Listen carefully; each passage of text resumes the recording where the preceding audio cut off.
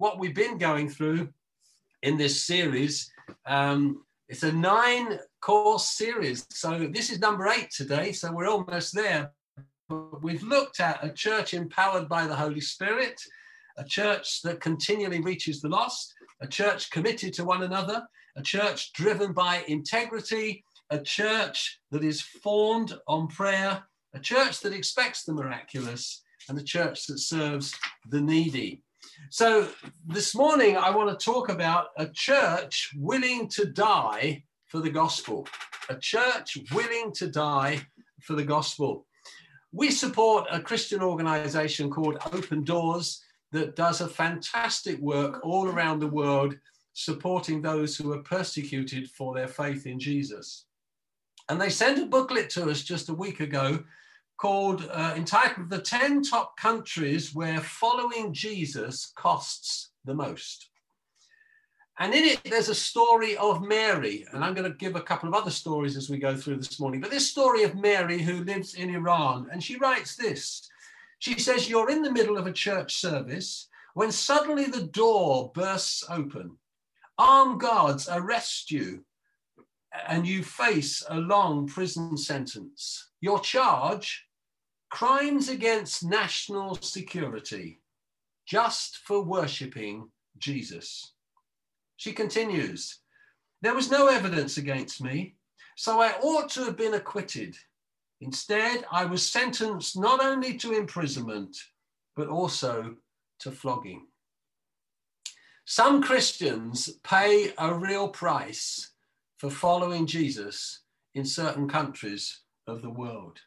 And there are thousands of stories like this all around the world of Christians who are persecuted for their faith rather than turning their backs on Jesus. And many of them are prepared to die for owning Jesus as their Lord and Savior.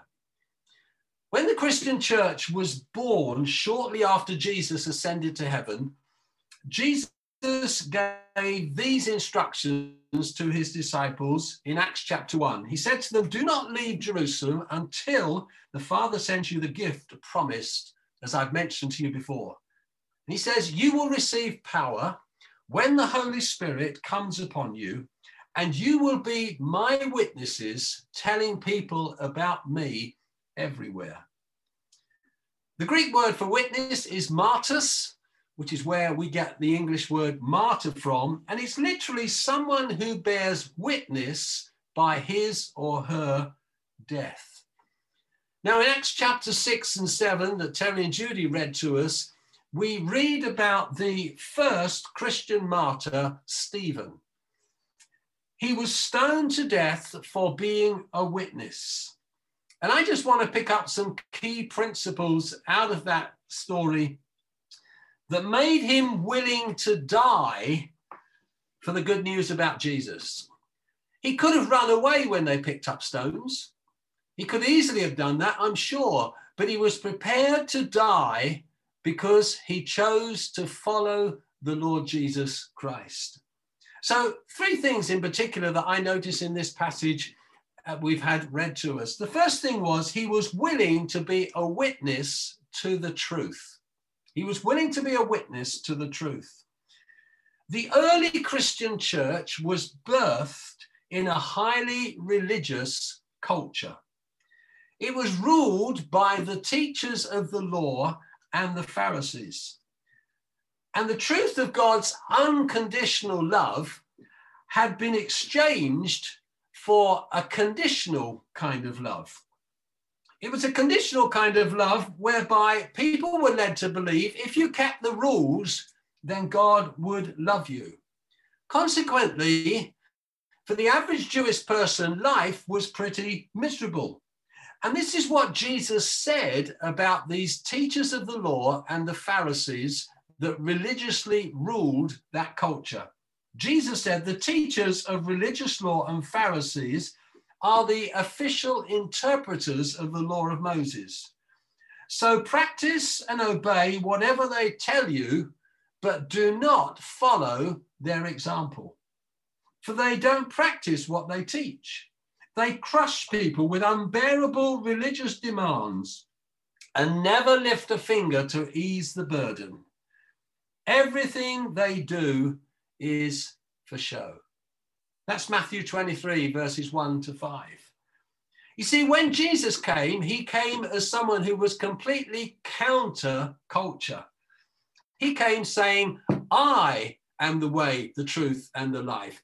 Not these religious teachers of the law, not these Pharisees who interpret the law. I am the way, the truth, and the life. And his message and his ministry was about bringing freedom from the curse of this religious legalism. Stephen had come to know Jesus as his Lord and Savior. Stephen was an outstanding man, as we were noted last week when the church first appointed deacons, men full of wisdom and the Holy Spirit. Stephen was one of the 7 that were appointed in Acts chapter 6.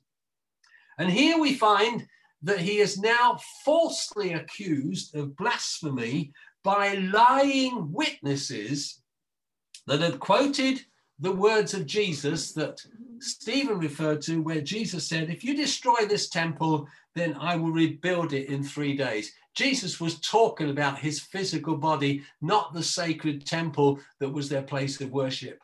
And they maligned Stephen. They accused him of blasphemy because he quoted these words of Jesus. It was obvious that his accusers did not know the truth.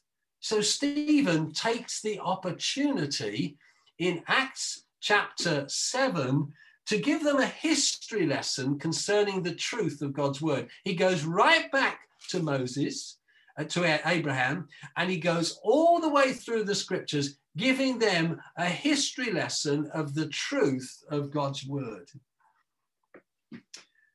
Stephen had come to that truth. He understood the purposes and the plan of God, who is sovereign, and the saving grace that he brought about through the Lord Jesus Christ. Now, we live in a time where truth is manipulated, it's economized and often disregarded. You and I know that fake news abounds, and atheism is increasingly strident because there is a growing sense of spirituality in our society. People are searching. People want answers to the big questions of life. People know that there is something more than just the years that we live in this earth. And this is a great day because there is a spiritual awakening that is taking place across our nation. And I believe that this pandemic is fanning this spiritual awakening where people are searching for the truth that is only found through Jesus. Now, you may be aware of somebody called Richard Dawkins, who was an Oxford Don, and he's become one of the most outspoken proponents of atheism. And this is what he said: the virgin birth, the resurrection, the raising of Lazarus, even the Old Testament miracles are all freely used for religious propaganda. And they are very effective with an audience of unsophisticated and children. When I read that, I was outraged that this man dares to call you and me unsophisticated because we believe in the truth, because we believe in the miraculous, because we believe in salvation through the Lord Jesus Christ. It's outrageous to consider that. But Stephen unashamedly speaks of the truth, no matter how hostile and how anti people were of him in the culture in which he lived. And you and I have to be the same. You and I have to be men and women who stand for the truth that we have found in the Lord Jesus Christ. My friend Chris Spicer has just written a book. It's not been published yet. He sent it to me to read through, and it's called Making Mummies Dance. I love the title, but I was reading something in the early hours of this morning from it, and this is what he said: from Nike shoes to daily news, fake has become normalized. While it might be true that no one likes a fake, the reality is the cost of the real becomes too expensive. I remember our son Timothy many years ago when he was a young lad. He wanted a pair of Nike trainers. Well, we couldn't afford to buy him, so we got him something that looked reasonable, much to his dislike. So when he got home, he was only about 9 or 10. He got a pot of Tipp-Ex and he painted a Nike tick onto his trainers so that they looked the real thing. A lot of people today live fake kind of lives because the cost to live in reality is too much.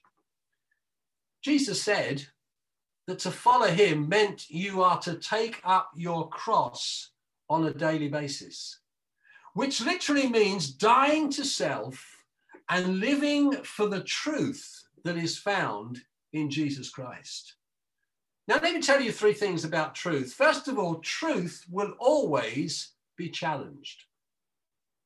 People do not welcome it with open arms.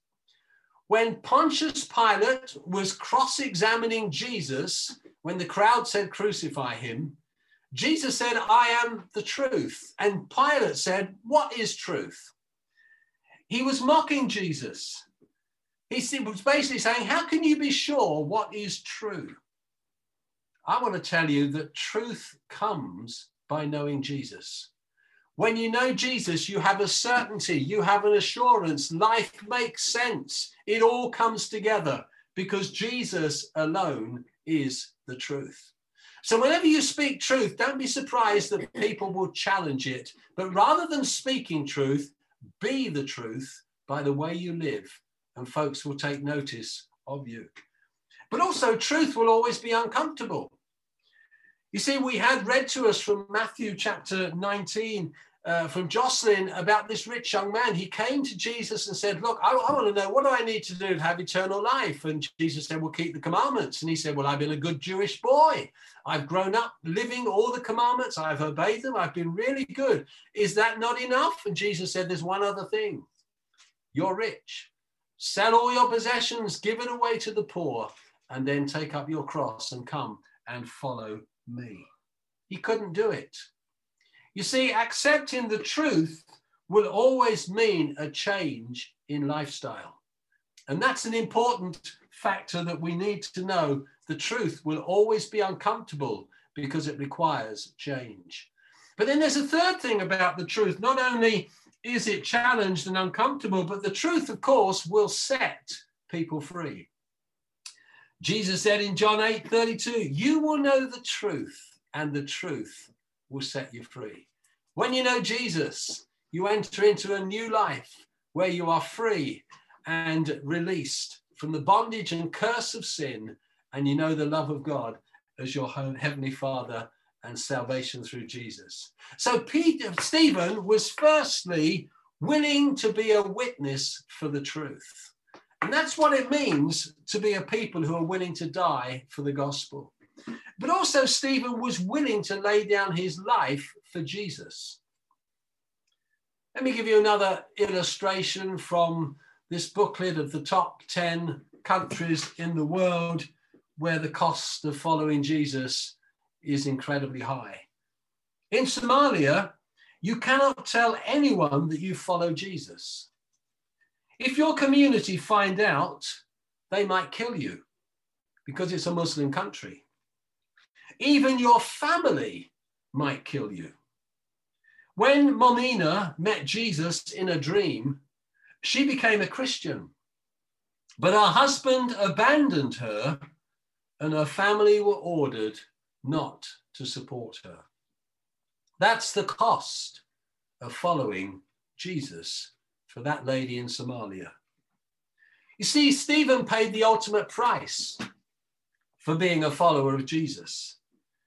Being a Christian here in the UK has a very, very low price tag.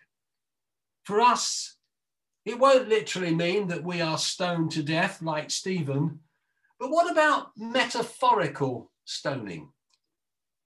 Do you get ostracized at work for being a Christian? Do you get passed by in a promotion because they know that you are a Christian? Do you get ridiculed for being a Christian? Are you sometimes unfriended because people find out that you're a Christian and you have values that are different from the world? You see, Jesus said, let your light shine.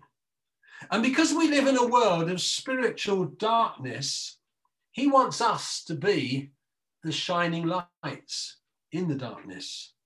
And sometimes letting your light shine will mean that others will try to put it out. There's an interesting verse I noticed in Daniel chapter 12 and verse 3. It says this: those who are wise shall shine like the brightness of the sky above, and those who turn many to righteousness will be like stars that shine forever and ever. It's a great verse in the book of Daniel. Stephen shone so brightly that the Bible says his face became as bright as an angel's. What a testimony. What a witness.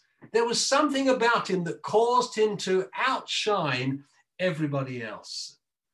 And Jesus said, God blesses you when people mock and persecute you and lie about you and say all sorts of evil things against you because you are my followers. But be happy about it.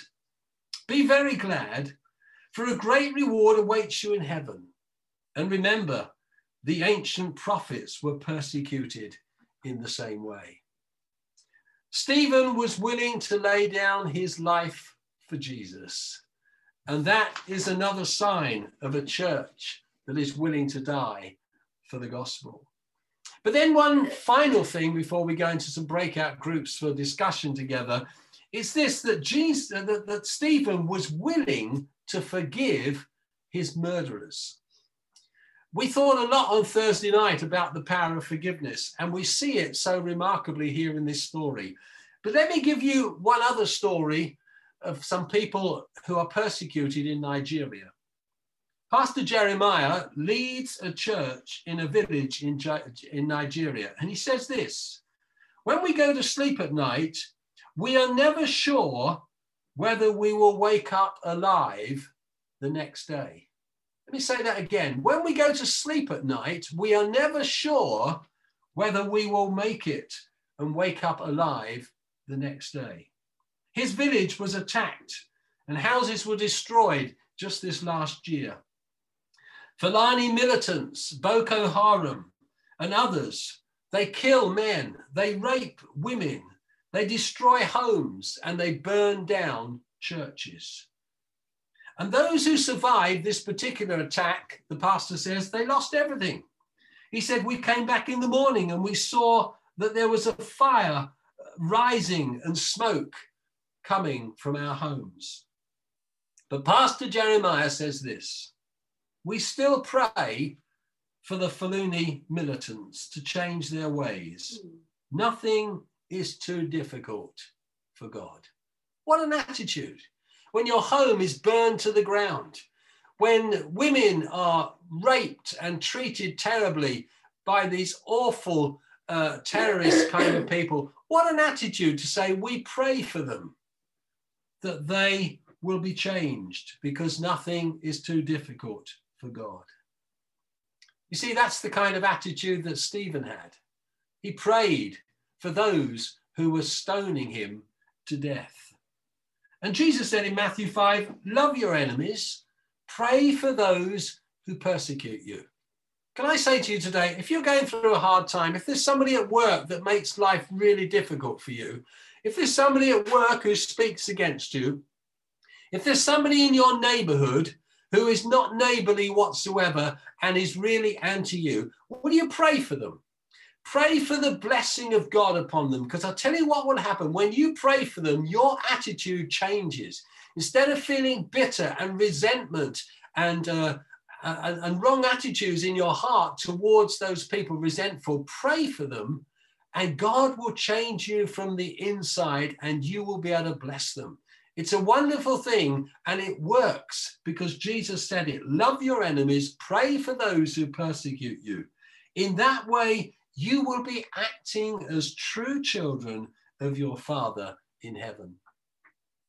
As Stephen is stoned to death, he falls to his knees, and his final words were not in a whisper, but he cries out loud, "Lord, do not charge them with this sin." You see, forgiveness is at the heart of the Christian message. That's what it's all about. It's about us being set free from our sins, us being set free from our trespasses, us receiving, as it were, a clean slate through the precious blood of the Lord Jesus Christ. And forgiveness is at the heart of the gospel message, because sin enslaves us, but forgiveness frees us. And by praying for their forgiveness, Stephen shows us that forgiveness is actually dying to certain things. Let me tell you as we end, forgiveness is dying to the right to get even. Sometimes when people are unkind to us, sometimes when people treat us unfairly, there can rise up within us a feeling that I have rights and I'm going to get even. Forgiveness is dying to that right. Forgiveness is also dying to the desire for revenge. And then forgiveness is also dying to resentment. When Jesus hung on the cross, one of his final words from the cross was, "Father, forgive them. They do not know what they're doing." Stephen was no different. In his dying breath, he spoke words of forgiveness. He cried to God to have mercy on those who were stoning him. That's the essence of living the Christian life. Janice's father was an American soldier, and he served in the Korean War for some time. And the Korean War was where the Americans got involved against the communists who were crushing that nation in so many cruel and unspeakable ways. And one day the communist soldiers moved into a peaceful village, and the soldiers gathered all the people of the village into the local church. And one soldier jerked off the wall a picture of the image of Christ. And he ordered each person to come to the front and to spit on the picture. The first man to walk down the aisle was one of the deacons. He looked at the picture for a few seconds, quickly spat on it, and walked to one side. 3 others did the same. The 5th person to walk to the front was a young teenage girl. She looked at the picture of Christ. Then she bent down and she wiped the spit from the picture with her skirt. She hugged the picture of Jesus to her heart and then said, "Shoot me, I'm ready to die." The soldiers couldn't shoot. They ordered everybody to get out of the church. The people overheard the communist soldiers saying to the girl, "You're not fit to live. If you had a chance to renounce communism, you would do the same thing." Shortly after that, the people heard 4 shots. Because of this young girl's strong faith, the whole village was saved. You and I live in a very different culture to what many others do in different parts of the world and to what those have done in past times. But we still are called to lay down our lives for the cause of the gospel of Jesus Christ. Let's pray together. Jesus, we thank you that you laid down your life for each and every one of us. And whilst we might not be called to literally give our lives for the gospel, Lord, there are so many other ways in which we need to lay our lives down so that through us, others can come to know and see Jesus.